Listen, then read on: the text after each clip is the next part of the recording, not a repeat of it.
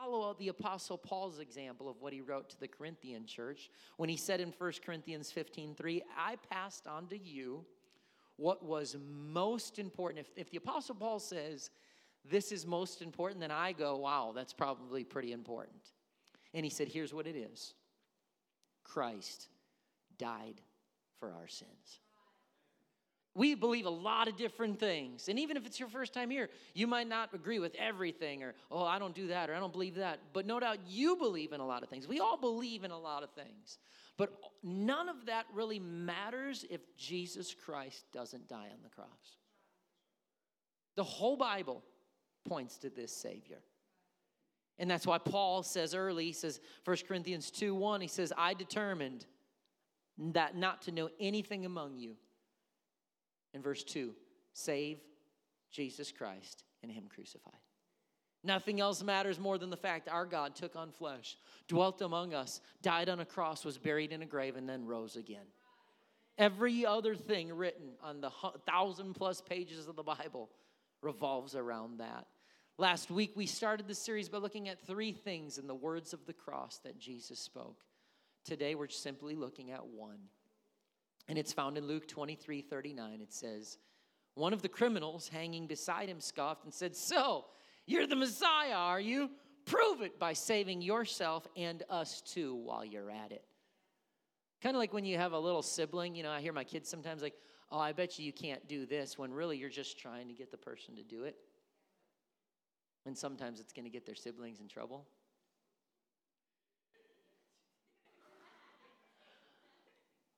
But the other criminal protested and said, don't you fear God when you've been sentenced to die?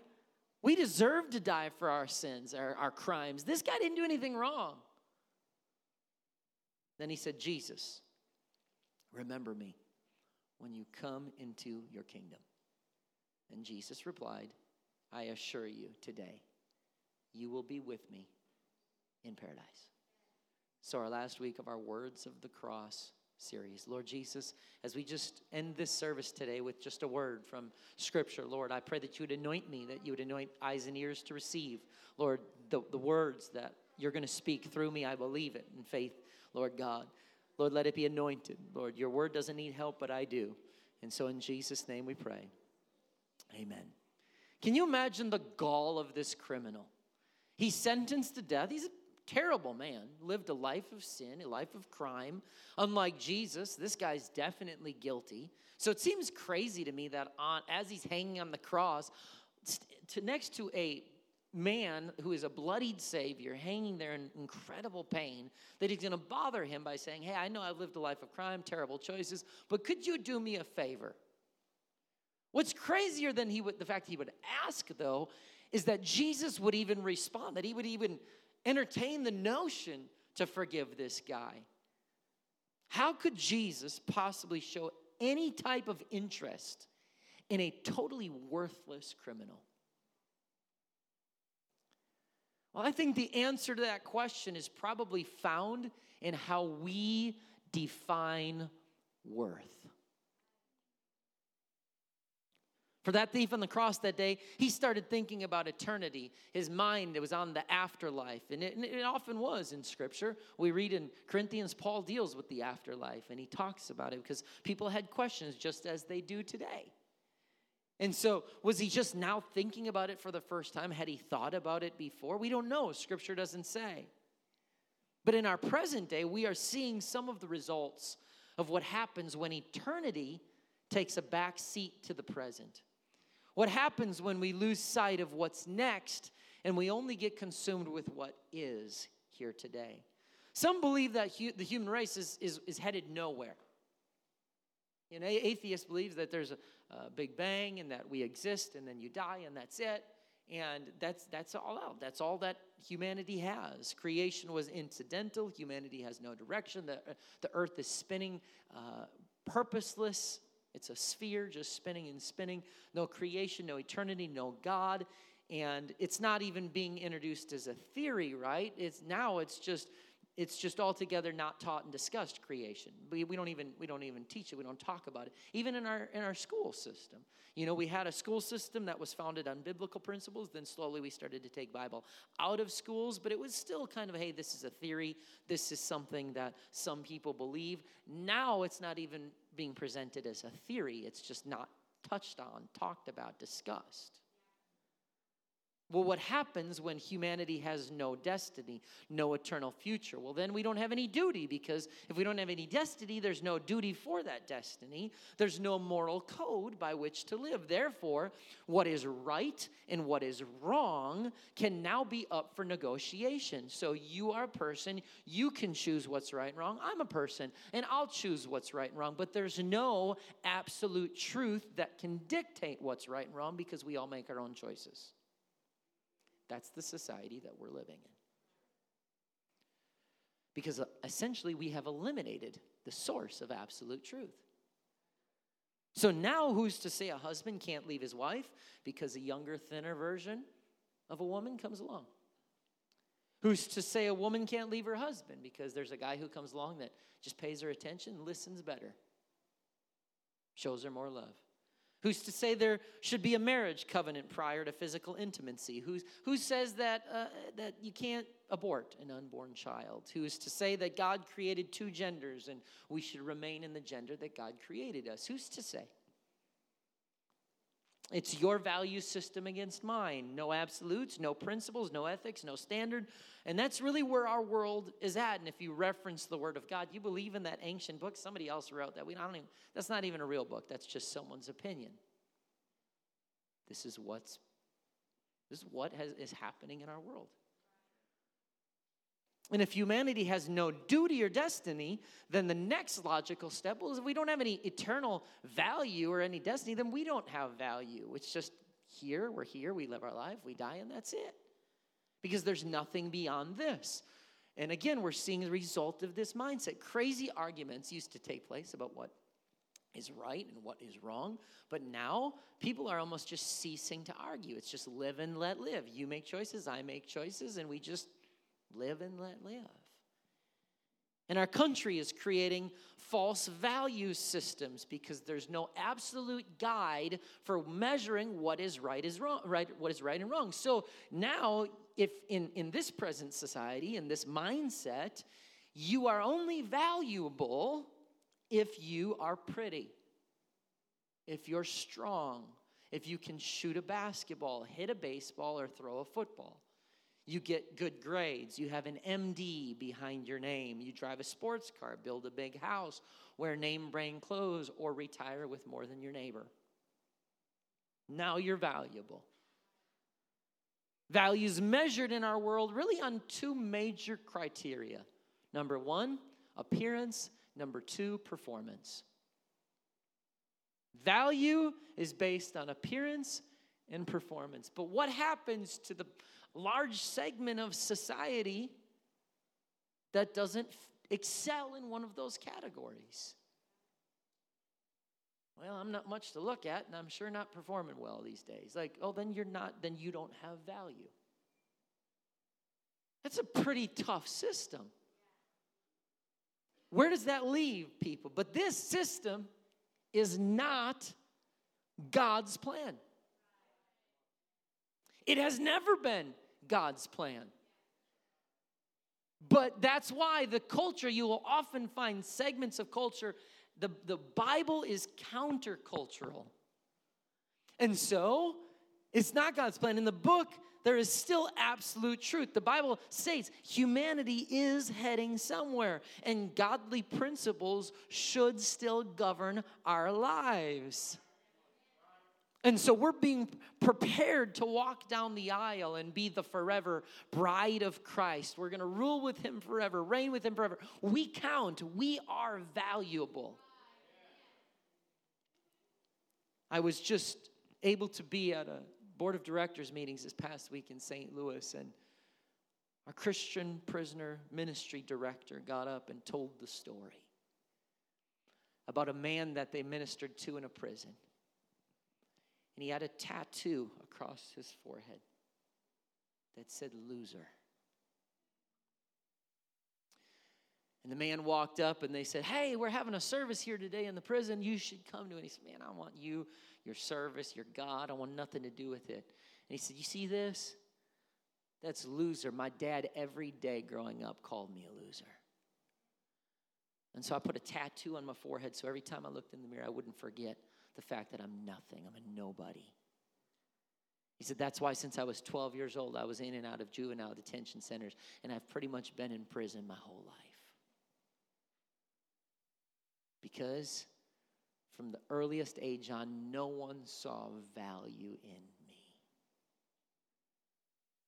I'm thankful that that Christian prisoner ministry director looked at that person and continued to talk to them and had a conversation with them, because you know what? How many of us would walk up to the person with loser tattooed on their forehead and say, they're a lost cause, they're in prison, they've made poor choices, there ain't no hope for them. I pray to God that if somebody comes in with a loser tattoo on their forehead, that every single one of us, them and anybody else, will walk on, hey, how's it going? What's your name? Nice to meet you. Just like you see a homeless person on the side of the street, instead of just oh, another person, another lost cause. I wonder how many homeless people get asked their name. Hi, how you doing today? What's your name? I'm not saying you have to give every person that asking for something. But what about just a conversation? What's your name? I'm thankful that they saw value in this man in prison. I'm thankful that all across America we have people who see value even in people who are serving time in prison, and that hundreds and hundreds of people are getting the Holy Ghost and being filled with His Spirit and baptized in His name in prisons across America every single week. And this man who had loser tattooed on his head went to a service, and he repented of his sins, was baptized in Jesus' name, and filled with the gift of the Holy Spirit of God.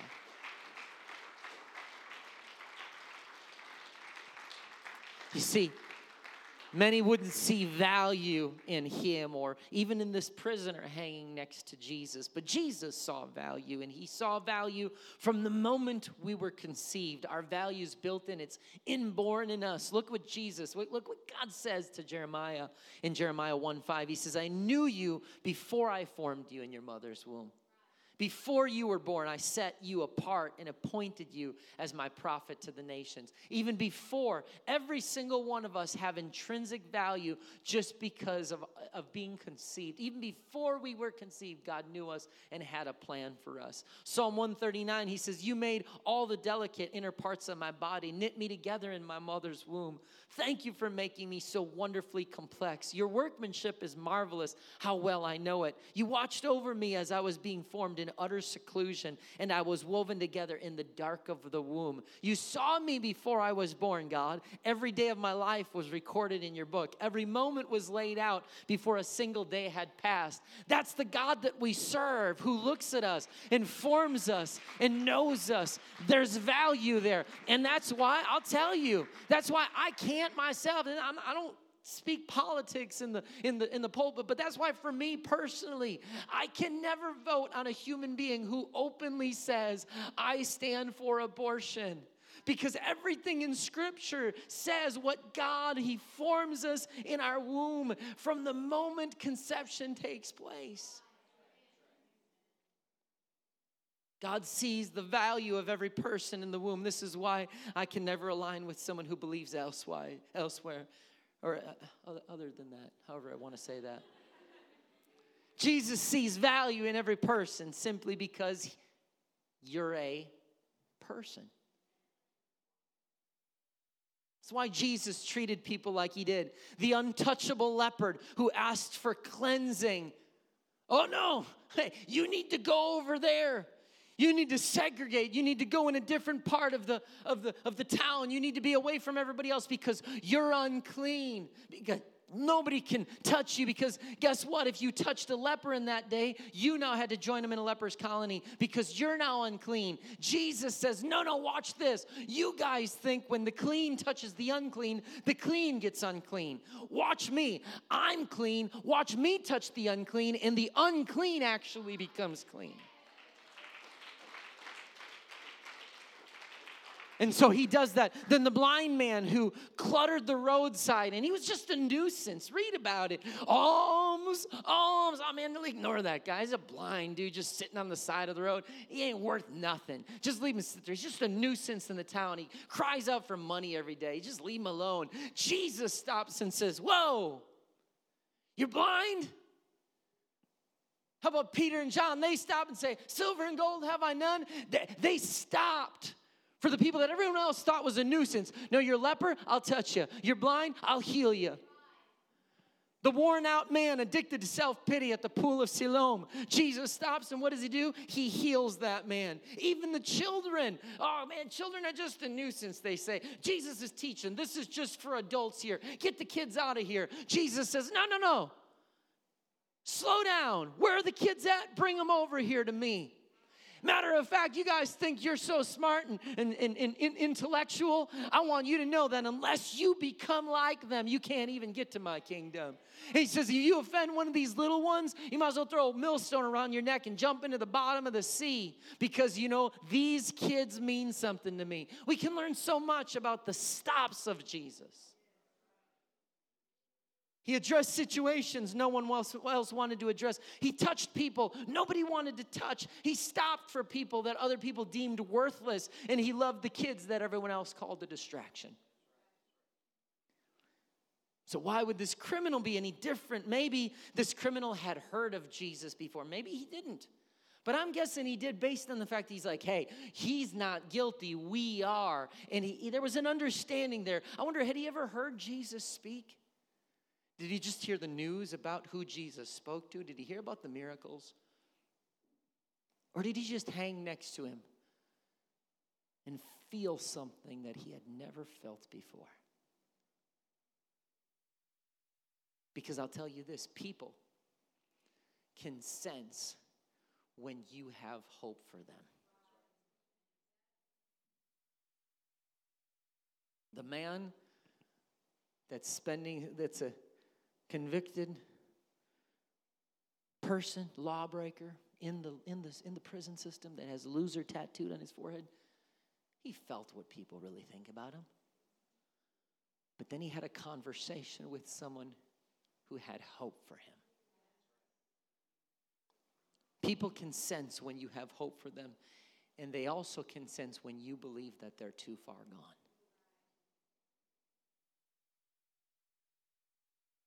This criminal on the verge of death on that cross looked over at a beaten, slashed, ridiculed, nail-suspended preacher named Jesus. His face was covered in blood, bones pushing against his flesh, skin hanging off his back, pushing himself up, gasping for air. But something told this criminal that he had never been in better company in his life. One soldier later felt the same way. Truly, this was the Son of God. And for maybe the first time in his life, this criminal began to pray. And he said, Jesus, remember me when you come into your kingdom. And Jesus replied, I assure you today, you will be with me in paradise. Why would he do this? Why did he even respond to a lifelong criminal? What did Jesus have to gain by doing this? Because, I get it. The woman at the well, you meet her need, and she goes to the village and gets all her friends, and boom, growth happens. I get it. I understand that Zacchaeus, he could come in, he's got some money that he can give to the cause. The kids, they could grow up and remember that experience with Jesus and maybe be world changers later. That all makes sense. I get it. But what do you get out of a thief dying on the cross who's been a lifelong criminal? What could he do for Jesus? Nothing. Not one single thing. Nothing at all. He's going to do nothing for Jesus. But wasn't that the point? Jesus' love does not depend on what we can do for him. People, I deal with that all the time. I need to work harder. I know if I'm God, he's done so much for me. I gotta do more. I think we should have a mindset to ministry, and I think we are saved to serve. I think that's important.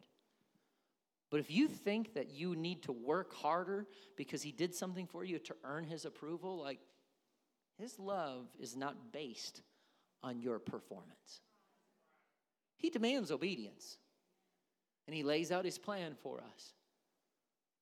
But God does not say, my love is based on how you perform. You have value simply because of who you are. Because you exist. You don't have to look nice. You don't have to go to the doctor and have them say, hey, you're in the range of weight that I want you to be in. That doesn't make God go, oh yes, now I love my child because they take care of their physical body. Oh, I love my child because I love him more than her because he serves in 3 ministries and she serves in 2. Your value in God was determined the minute you were conceived in your mother's womb. You're valuable simply because you exist, not because of what you've done, not because of what you bring to the table, simply because you exist. And so he was willing to hear the prayer of a convict as he faced death. And he's willing to hear our prayer here this morning. No matter where you are, what you've done, how far you've fallen, if this is your first or 500th time in church, no matter what your experience is, oh, but you don't understand, oh, you don't know my story, you're probably right. But notice that Jesus does not look at the convicted felon hanging on the cross going, well, we have to talk about this. What exactly have you done? What's your plan for the future? Well, what do you intend to do for me? He just says, hey, you cried out to me just like so many people have cried out to me before. And when you cry out to me, I respond. Why? Because I see you as valuable. Just like man or woman, adult, child, rich, poor, tall, short, healthy, maimed, single, married, old, young, law-abiding, or convict, God will respond to your prayer. I love the fact that someday I'm going to be walking the streets of gold in heaven. And I'm going to walk up to 2 convicts. One that hung on a cross next to Jesus, who cried out at the very waning moments of his life. And I'm going to walk over to another guy, and I wonder, will he still have the loser tattoo on his forehead? I mean, does God, because the Bible says we're going to have a resurrected body, we're going to have glorified bodies. Well, what does that body look like? Do we have the same type of look? Is it different? Do we still kind of have human form? Do you know what the answer to that is? I can't wait to find out either.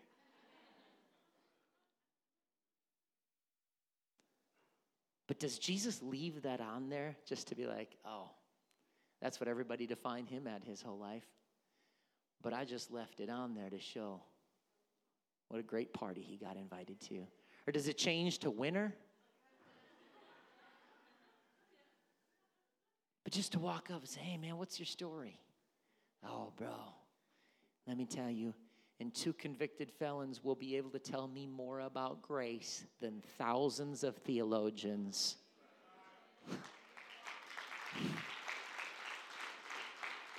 Because they'll say, if anybody doesn't deserve to be here, it's me.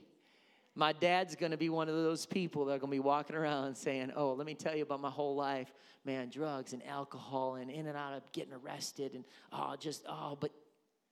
but God had grace upon a rotten sinner who had just let him down over and over again, who let his family down, his kids down, his community down. But God stepped in and offered grace simply because He saw me as valuable. Oh, is there anybody here that can raise a hand or clap a hand and say, that's my story. That's my testimony. He found grace. I found grace. I didn't deserve it, and I still don't. But he saw value in me.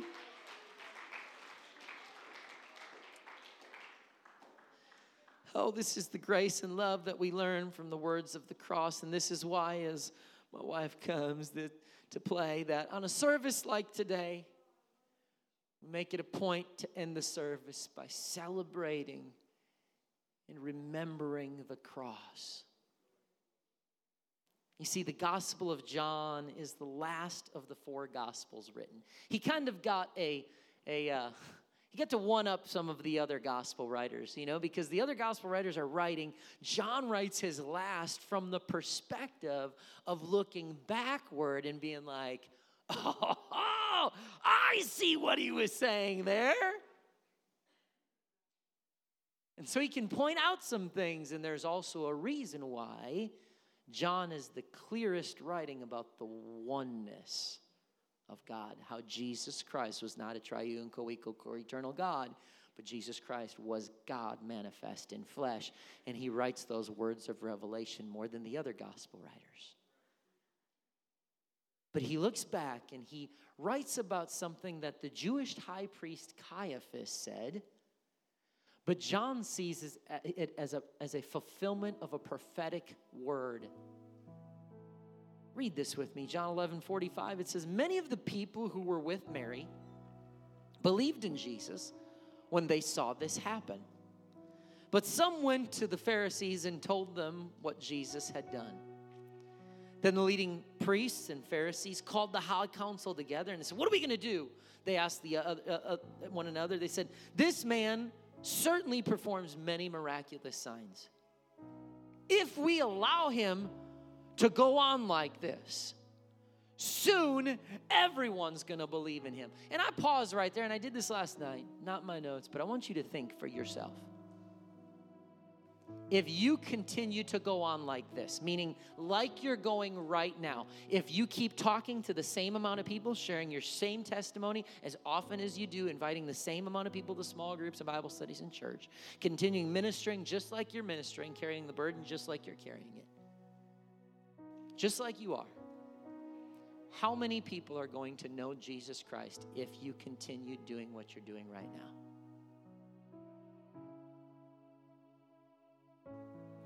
How many disciples are going to be made if you continue doing what you're doing right now? It's quite the thought. For Jesus, they said, if we leave and go, I'm telling you what, everyone is going to believe in him. And so they said, then, if that happens, the Roman army is going to come and destroy our temple and destroy our nation. That's going to be it. And Caiaphas, who was the high priest, said, you don't know what you're talking about. He says, you don't realize it's better for you that one should die for the people than for the whole nation to be destroyed. Leave that up there. Caiaphas was speaking in the context of Rome. Hey, I don't want Rome to destroy us. We're thinking about our beautiful temple that Solomon built, and we're thinking about, protecting that and protecting our nation in the midst of Roman rule. And so that's what he was thinking about. And so he's like, no, this guy's causing problems. If we kill him, at least we all can live. So Rome doesn't mess with us. But look what John says in the next verse. John says, he did not say this on his own as a high priest. He was being led to prophesy. He said that Jesus would die for an entire nation. See, Caiaphas was speaking about Rome, and we got to kill this guy so we don't get destroyed. But what John looks back and sees is, wow. He was prophetically speaking about where we are today and for them.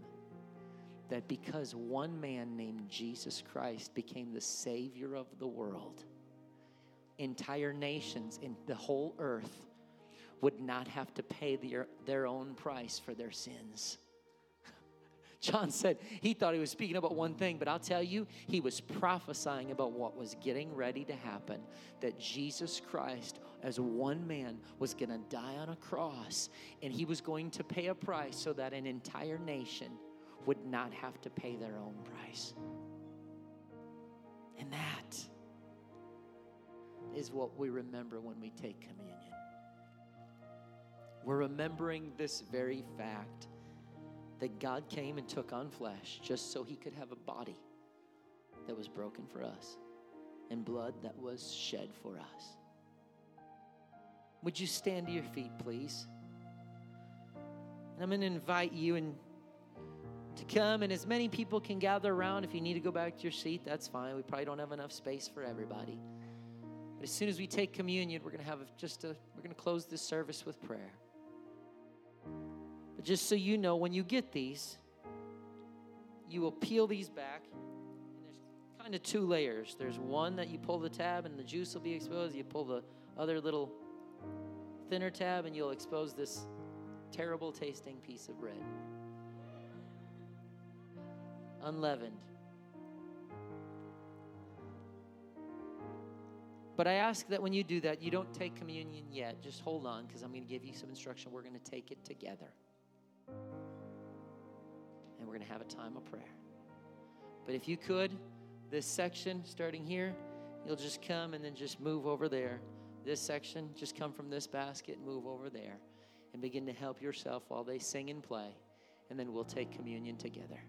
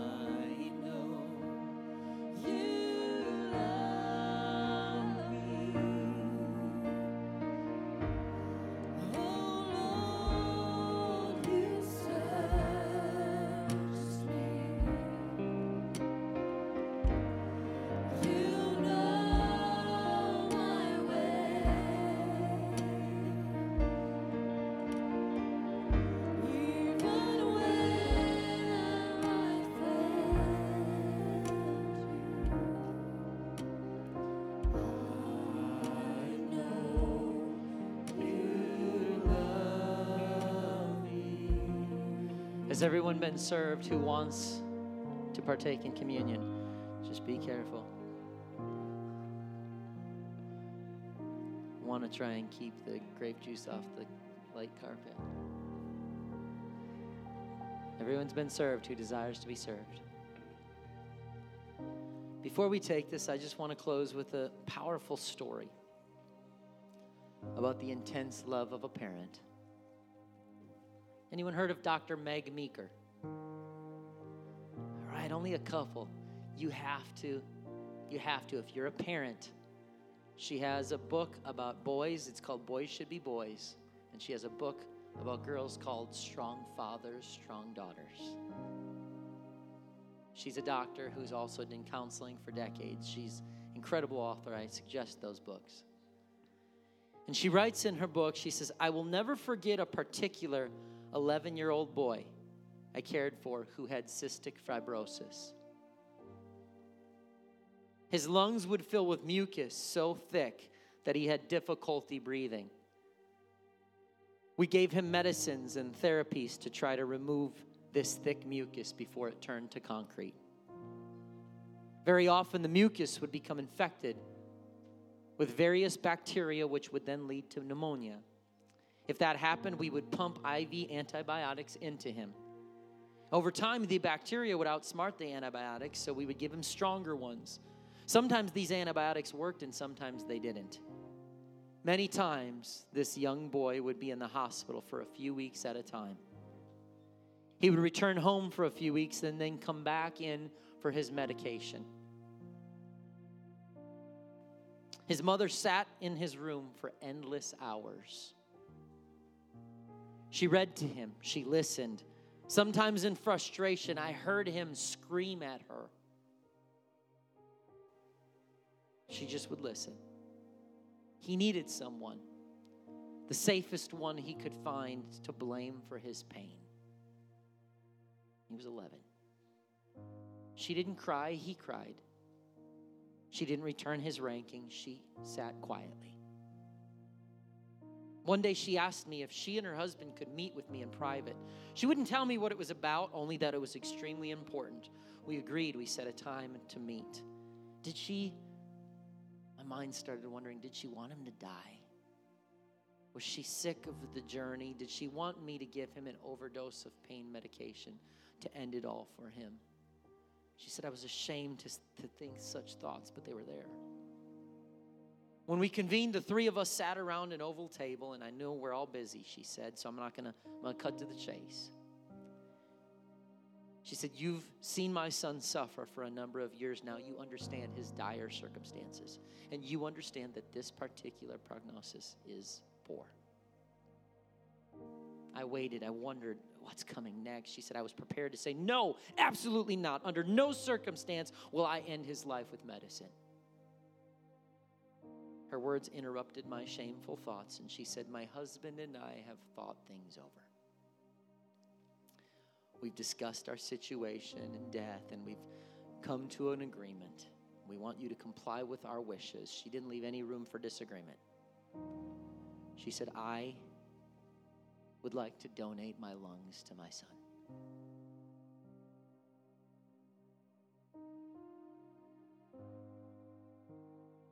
Dr. Meeker said, I stared at her face. She looked me right in the eye. She says, I was frozen in my chair. I was dumbfounded. I couldn't agree to her request. I said, there's no way. And the mother just cried and then pleaded and cried. And she said, at first I thought she was crazy. She said, but then I realized that day that I was looking right into the eyes of the intense love of a parent. And today, I just can't help but think about the spiritual application. As sons and daughters of God, He did just that. Our prognosis was poor. There was no hope. And God said, I'm going to take on flesh, because when I speak, my word cannot be changed. My word stands forever. And so I said, the wages of sin are death, and they will be death. But instead of you dying the death, I'm going to go ahead and do it. And that is what we remember as we take communion this morning. And the Bible says that they ate of the bread to remember the body that was broken for them. And they did it.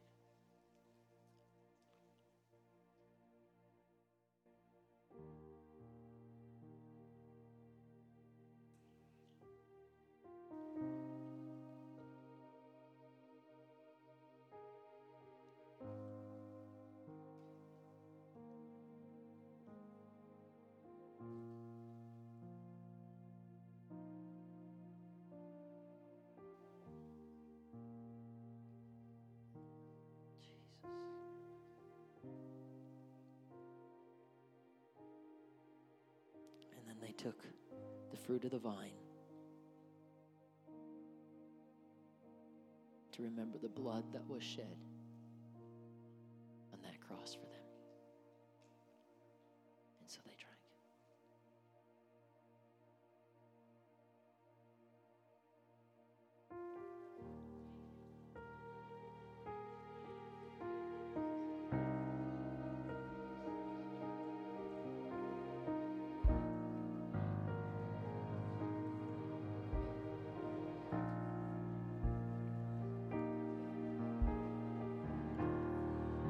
I think we can find a place to pray right now. The service is concluded, but I sure don't hope our response is not concluded. Let's find a place to remember the fact that he looked at us and said, no, I'm going to pay their price. I see value in them because of who they are. When no one else saw value, our God saw enough value to take on flesh and pay a price that only he could pay. Thank you, Jesus.